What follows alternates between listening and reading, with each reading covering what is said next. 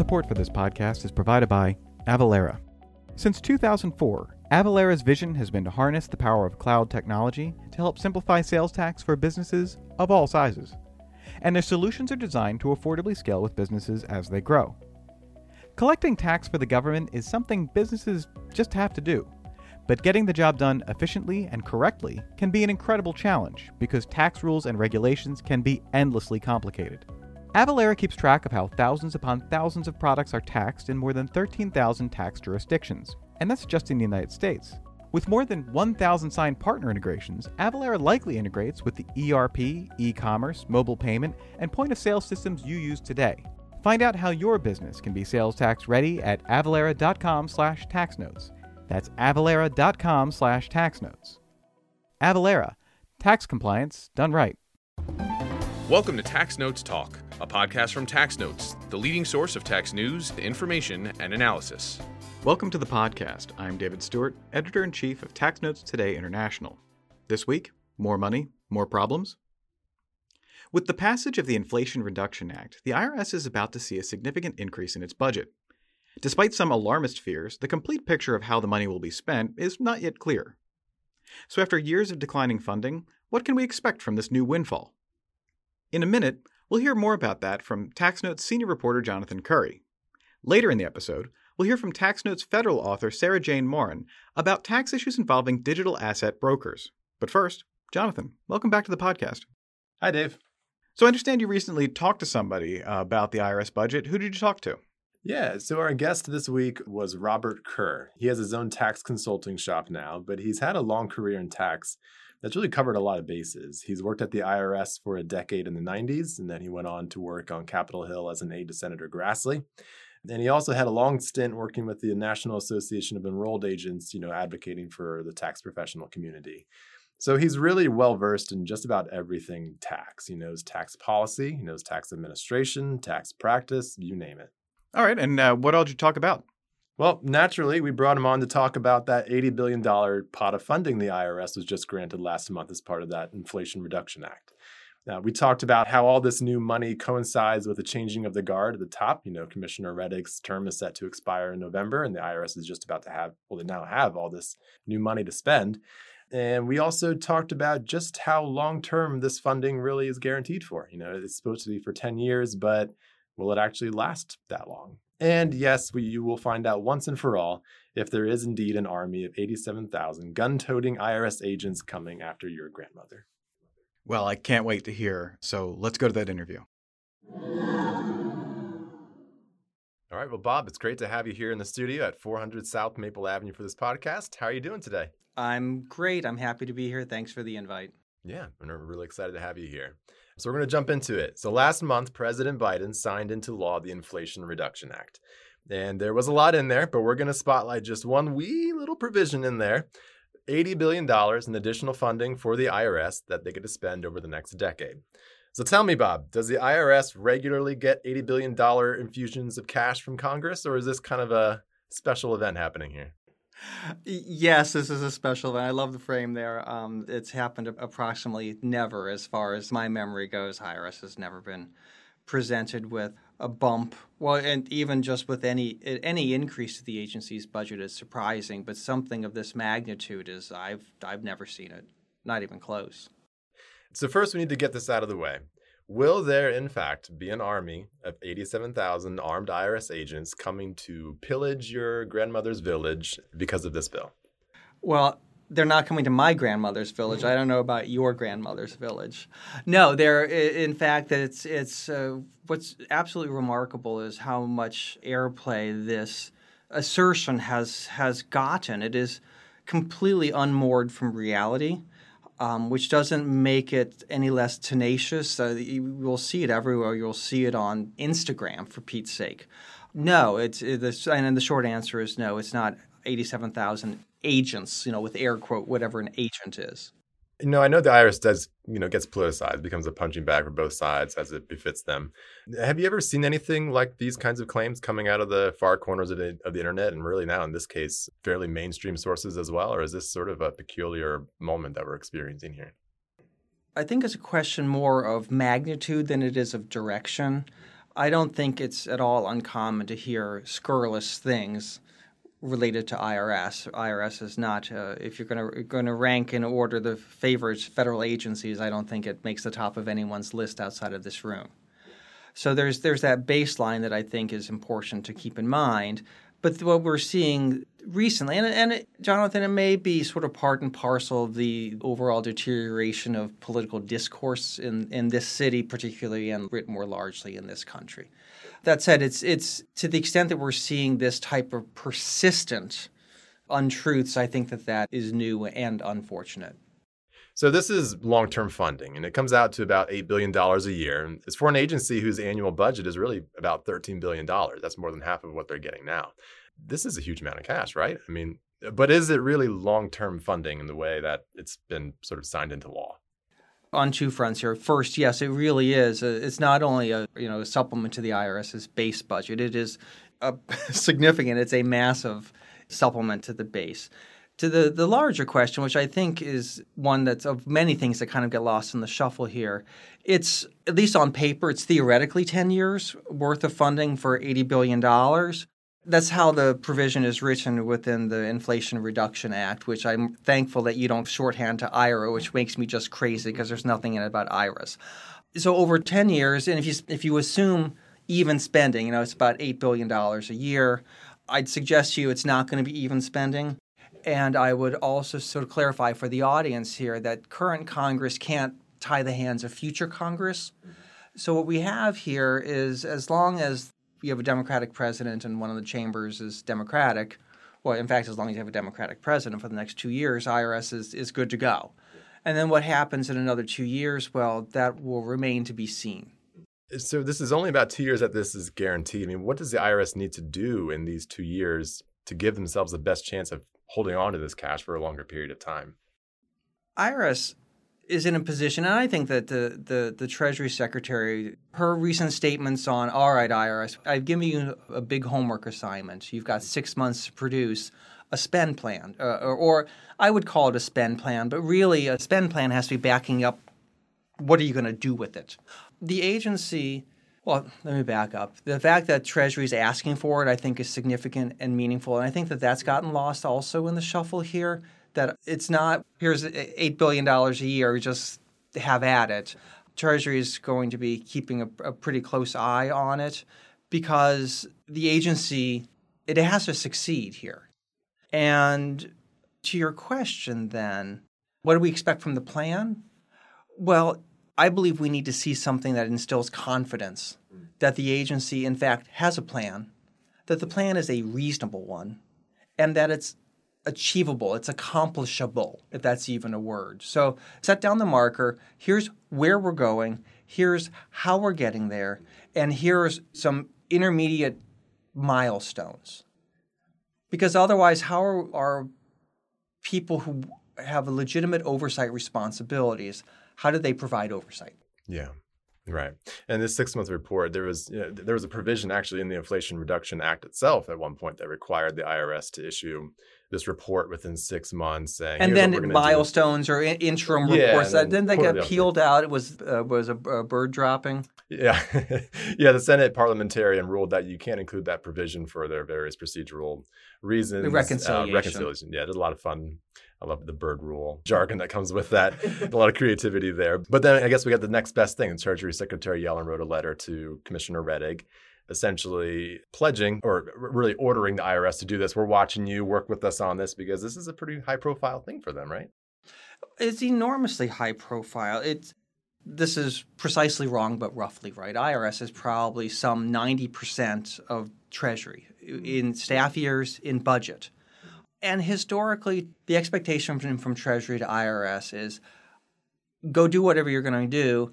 I don't want to see you above the fold. I don't want to see you in the post. I don't want to see you in the time. I don't want to see you above the fold.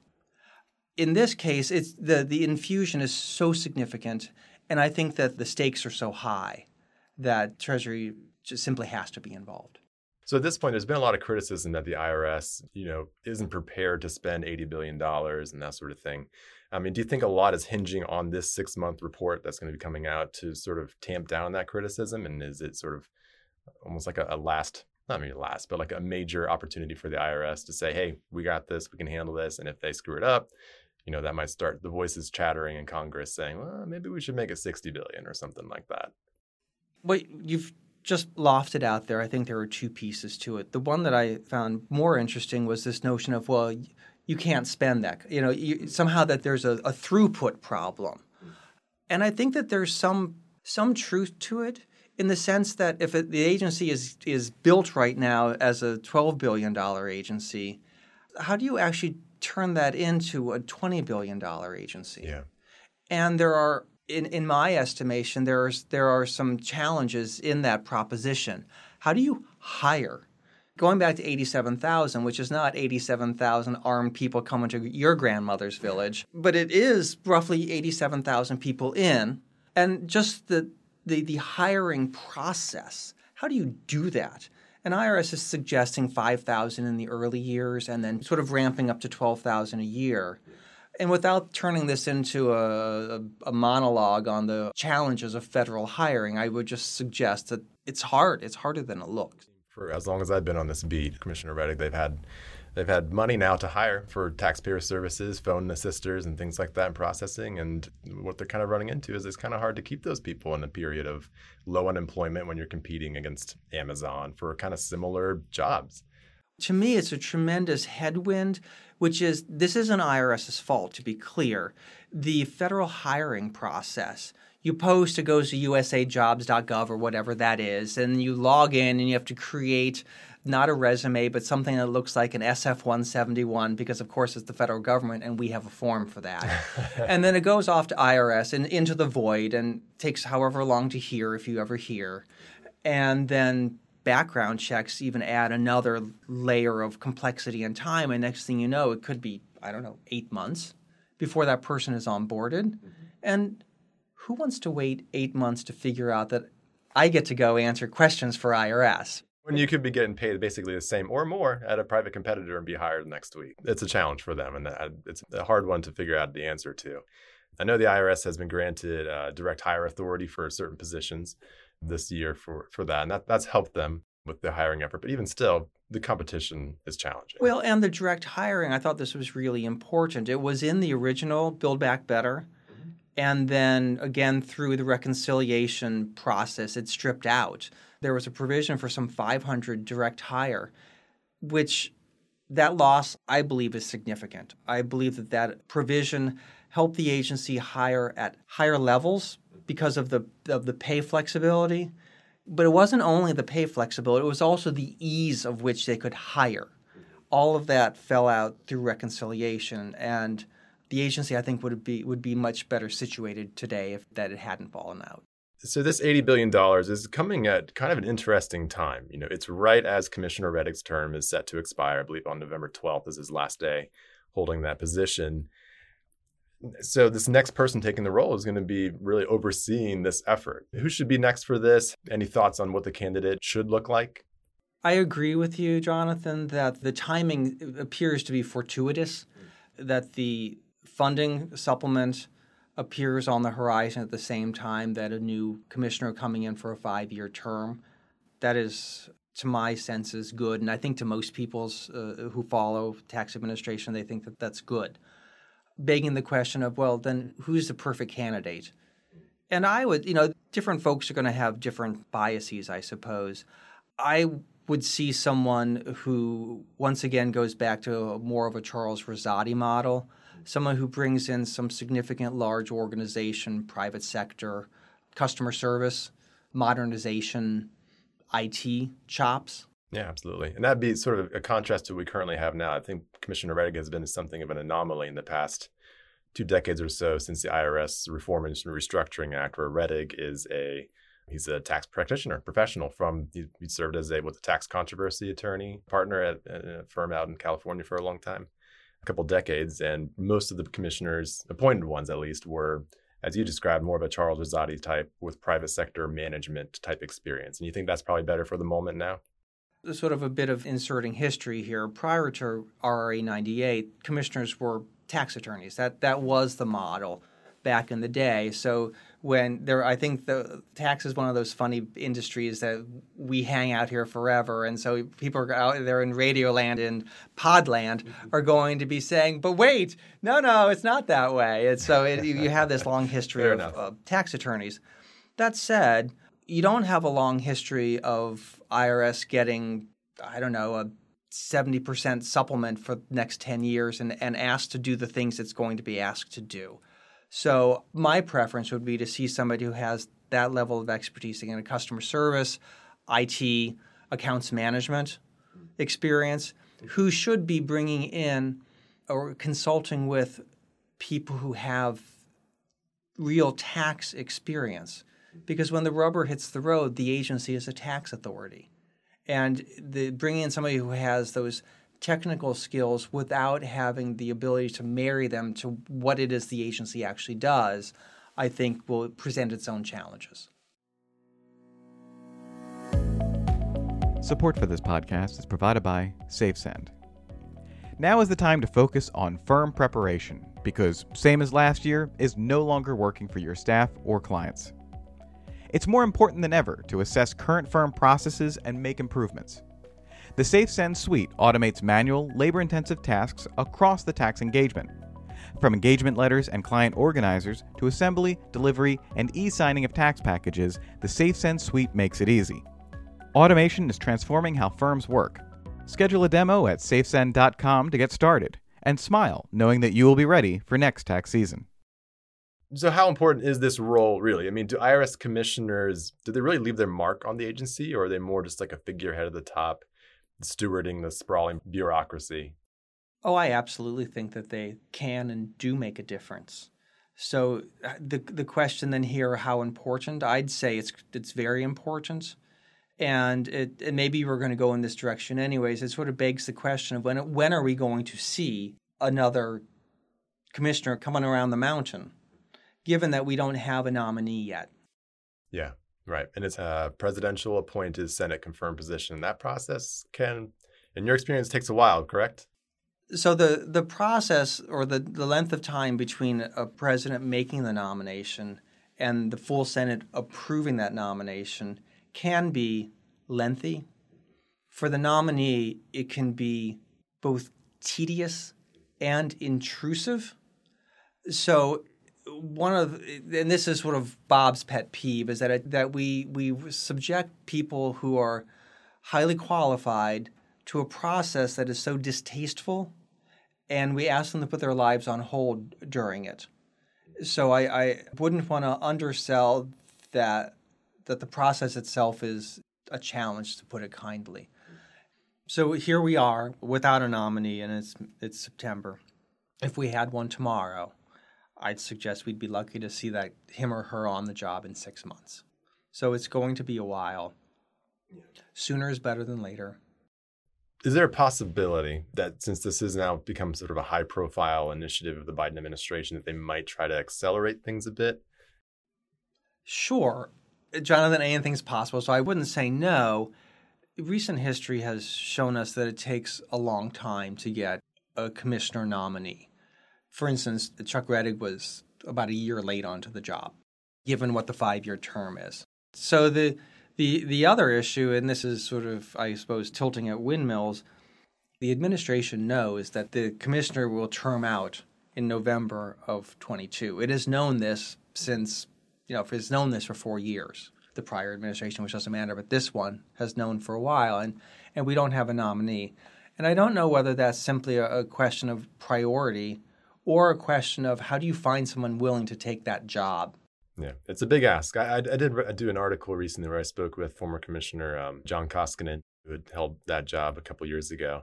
To him, he said that might be an exciting opportunity. Now, it wouldn't have been before the IRS got this funding, when they were just trying to keep things afloat while being constantly short on cash and being yelled at by Congress, every other week. But with this, with $80 billion to spend, for the right person, it could be an incredibly attractive opportunity. But like you mentioned, Congress nomination vetting process can be brutal.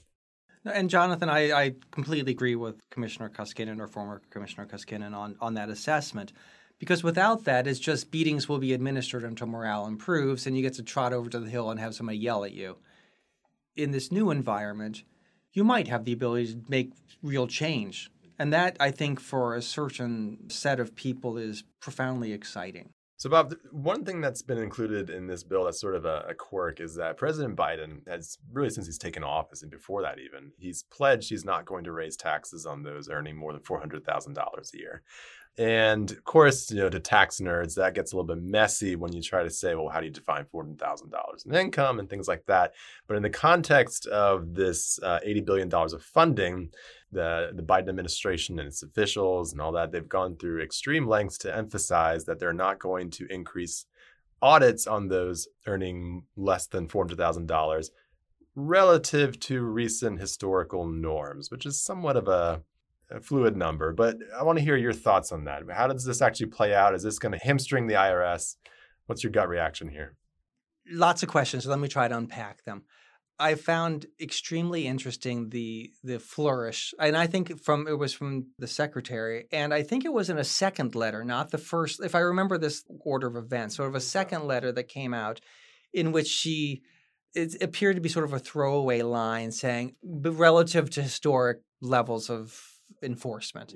I thought that was needful and wise, by the way, because to me, it does two things. Number one, I believe that it adheres to the spirit of the pledge on $400,000. Now, we could take a jolly romp here on whether $400,000 is really what middle class is in this country, but that's just, we'll stipulate for the moment that it is. So it gives IRS some room to navigate, and it acknowledges, by the way, that IRS audit coverage rate, performance, or any sort of coverage rate that you would consider in collection as well, has been on a decided downward trend. In exam, IRS has tried to pick up the slack to, do the annual report that shows the data book. Yeah, sure. So as I think, has tried with some success to fill in the gap with correspondence audits. I think what we're going to see here is real audits throughout the strata, because there's room both below and above $400,000. On the collection side, you'll see the same. And I think collection presents its own sort of challenge, because how do I know if you haven't filed a return? I mean, I might, as IRS, I might have a sense whether you're over or under. The agency needs a little space to breathe, and this provides it. I think it's needful. I think it's necessary. And I think that most people would suggest that it's ordinary and necessary. I also had a conversation with Nina Olson. She's at the Center for Taxpayer Rights. She's also a tax analyst board member. But she pointed out to me recently, an audit is a specifically defined term. And so that, saying you're not going to raise audits doesn't necessarily preclude other sub-audit type of enforcement activities. A soft notice letter saying, hey, from the IRS saying, hey, we think you owe this. Is that an audit? I'm on the same page with Nina on this notion of what is or what isn't an audit. And she is known to be excited about this. I'm also excited about math error notices, which in fact are not audits, but they look and smell and taste like an audit. So I think perhaps she was going there, and I certainly don't disagree with her. Yeah. I wouldn't also recommend eating your math error notices, but I've never tried myself, but I also do not recommend it. We've talked about how this $80 billion is really unprecedented just in its scope. But are there any lessons from the past that the IRS can learn or put to work as it spends this money and comes up with its plans, and maybe some pitfalls to avoid, things like that? Of course there are. As you were asking the question, my mind was flashing to the mall, to the archives building, where they have the statues outside that says, on the one hand, past is prologue, and on the other hand, study the past. So I think that admonition is true here as well. This is not the first time IRS has tried to overhaul its operations. It has a long history of these efforts, which have had mixed success. So I think that there is great value in it. There's great value in figuring out what did we do well and where did we struggle. As I've seen, and I had a row, I had cheap seats for these things. I think the agency struggles in determining what it is building. So determining requirements, contracting out to have them built, and then incessant change orders, so that you started by saying, I want A, And then you're halfway through and you say, I want A minus B plus C plus half of F. And it becomes a significant problem to get the work done when you can't nail down what the requirements are. I know Commissioner Reddick at pretty much every congressional hearing I've heard him speak at, he's always emphasized we need long-term consistent funding. He says that that'll sort of help with the start, stop, and kind of make it so that projects can be seen through to completion, hopefully. So I know he envisions that as helping with that. Again, we'll see how long-term this really truly is. And Jonathan, if I may, I don't want to leave folks with the sense that this is 2-year money. It's built as 10-year money. And it may, in fact, be somewhere close to 10 years in the payout. We don't know, though. So because of that, I think we start talking about, we know we can get things done in 2 years, so let's go. Any sort of potential pain points for the IRS in the next few years to watch out for, things they should try to avoid, or that could end up derailing this funding? Or, are these pain points somewhat inevitable? When you ask, are any potential pain points, I think, oh my gosh, yes, there's all kinds. There's all kinds of possible pain points. I think one of the struggles, as if you're within the agency doing in your mind God's work, is that there is no shortage of Monday morning quarterback and no shortage of people taking pot shots from the cheap seats. So to lead there is to have a thick skin. So there is that, because there's going to be all kinds of critiquing going on. The success of the enterprise, I believe, is going to be predicated on having a solid, workable plan, one that is understandable and one in which IRS is talking about its progress. I think that there's opportunities as well for the agency to recast itself here through the process. And I like an idea of recasting itself more as a service. That we look at what we do through the prism of taxpayer service, through any part of the cycle of the taxpayer cycle, which would be pre-filing, filing, and post-filing. So throughout that entire time frame, the agency is there to provide service. Now, in some cases, post-filing service, people aren't all that wildly excited about because, well, it's enforcement. It is part of the whole, and it doesn't mean that it can't be done through a service prism. I know one of the critiques I've heard from Republicans has been that, it's for the IRS, but the $80 billion is broken up into 4 different accounts. One is about $40-some billion for enforcement, and then the rest is sort of divided up amongst taxpayer services, operations like keeping buildings running, and IT modernization. And so do you think that these two sort of objectives of really making the IRS more taxpayer service focused, thinking about things from their perspective, can jive, if you want to say, with the pretty clearly big allotment towards enforcement in particular? Do you think that can be worked together? Absolutely. And Jonathan, I'm so glad that you raised this issue. You're absolutely correct. It's at the highest level, it's roughly $80 billion. It's a little less. And about a little more than half of that, 45.6 plus or minus billion for enforcement. You've got about $25 billion for operational support. You've got $4.75 billion for business systems modernization, and then $3.18 billion, which in most worlds is a lot of money, for taxpayer service. But it begs the question of, without being too cute about it, what is taxpayer service? I would argue in this context that taxpayer service, IRS looks at taxpayer service as toll-free, 1-800-TAX-1040, walk-in. Maybe parts of the IRS website falls under the rubric of taxpayer service. But let's walk around and look at enforcement. How much of that is revenue agents, revenue officers, and how much of that is responding to a CP 2000 notice or a math error notice? So you get the notice, IRS, we're adjusting your balance due by X $1,000. You pick up the phone and you talk to somebody, and is that customer service? I would argue yes. And I would argue that in that case, that's coming from the $45.6 billion enforcement bucket.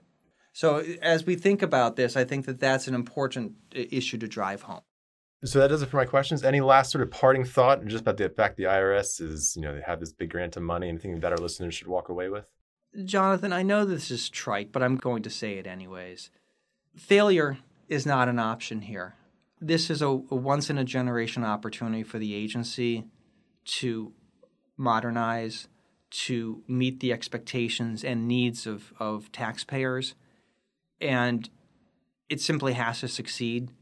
And frankly, it's in everyone's interest that the agency does. So it's in taxpayers' interest, it's in industry interest, it's in tax professional interest. We should all be rooting for and doing everything we can to help. Bob, thank you so much for being here with us today. It's been a pleasure talking with you. The pleasure's all mine. Thank you for the invitation.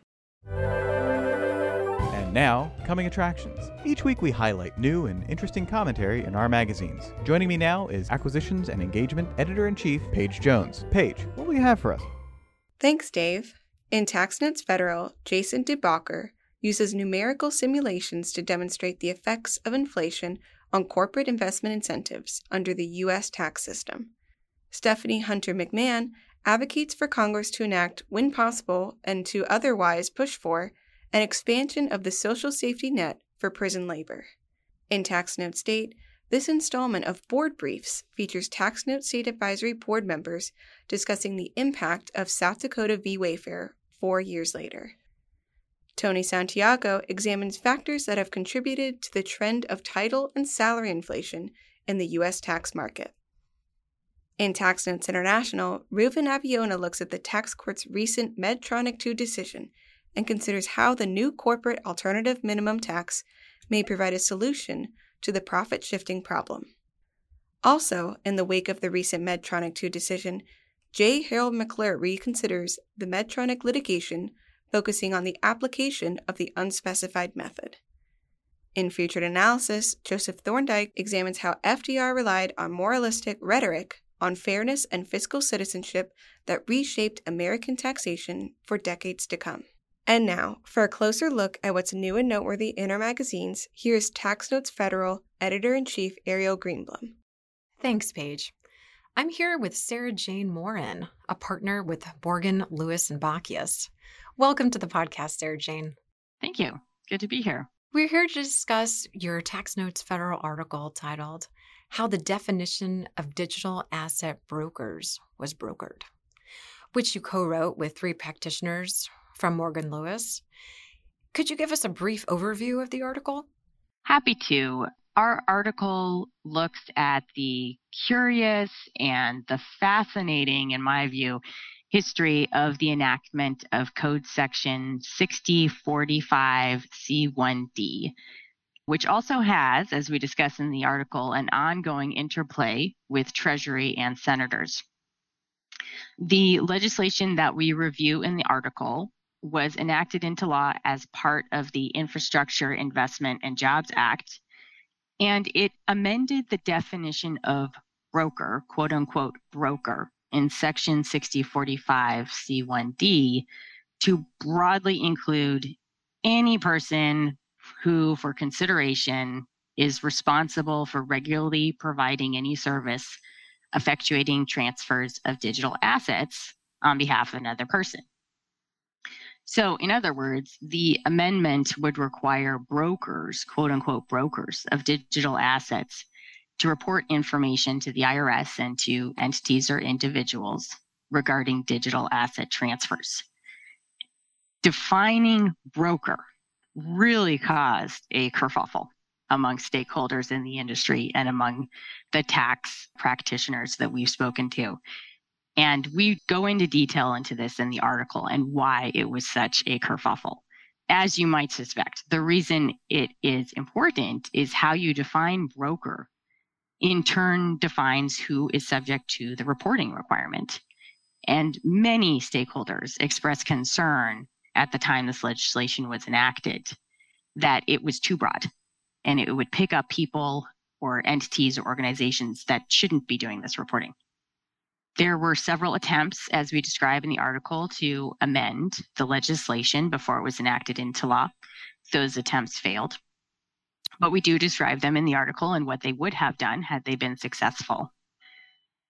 Pre-enactment of the law, several senators entered into, and this is where I think it really gets interesting, a so-called colloquy on the Senate floor to try to clarify the definition of broker in their view.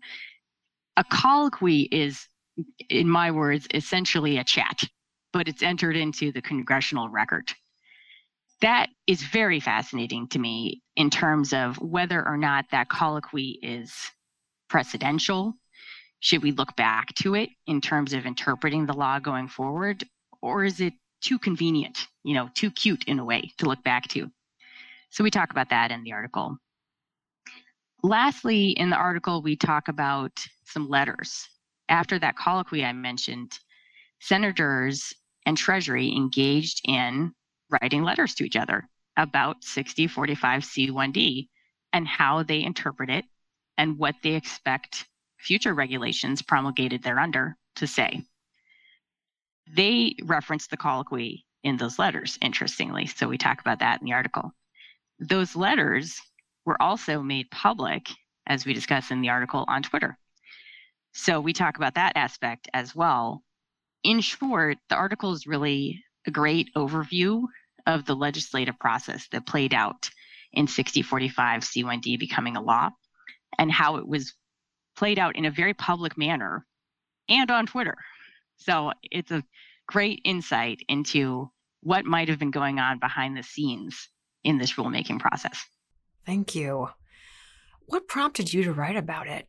Well, my co-authors and I are all heavily involved in the digital asset tax space in some form or fashion. We consume lots of written material, as I'm sure you know, have seen also, about digital assets all the time. There's a lot of great information out there. What we hadn't seen, and we do talk about these issues, was anything looking at 6045C1D from the perspective of how it became a law and those various push and pulls that I raised earlier, that colloquy, those letters. We really liked that angle and wanted to get into that a little more meaningfully.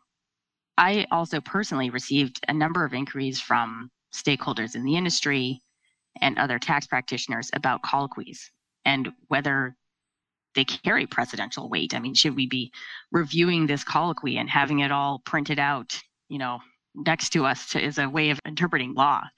And I couldn't find much discussion of that. So that seemed like a great angle for an article as well. And in fact, when we looked into it, there is case law on colloquies, which we describe in the article. So we thought all of that collectively would make a great discussion for an article. Thank you so much, Sarah. Yeah. Before we let you go, where can listeners find you online? So I can be reached through email or phone. My biography is on the Morgan, Lewis, and Bacchius website. It has all my information. I welcome any calls or emails about colloquies or otherwise. Thanks for joining us on the podcast today, Sarah Jane. Thank you for having me. You could find Sarah Jane's co-authored article online at taxnotes.com. And be sure to subscribe to our YouTube channel, Tax Notes, for more in-depth discussions on what's new and noteworthy in tax. Again, that's Tax Notes with an S. Back to you, Dave. That's it for this week. You can follow me online at TaxStew, that's S-T-E-W, and be sure to follow at Tax Notes for all things tax. If you have any comments, questions, or suggestions for a future episode, you can email us at podcast@taxanalyst.org. And as always, if you like what we're doing here, please leave a rating or review wherever you download this podcast. We'll be back next week with another episode of Tax Notes Talk. Tax Notes Talk is a production of Tax Notes. You can learn more about us by visiting www.taxnotes.com/podcast. When major media wants the straight story, they turn to Tax Notes. Thank you for listening, and join us again for another edition of Tax Notes Talk. Tax Analysts, Inc. does not provide tax advice or tax preparation services. Nothing in the podcast constitutes legal, accounting, or tax advice. A full disclaimer is included in the transcript.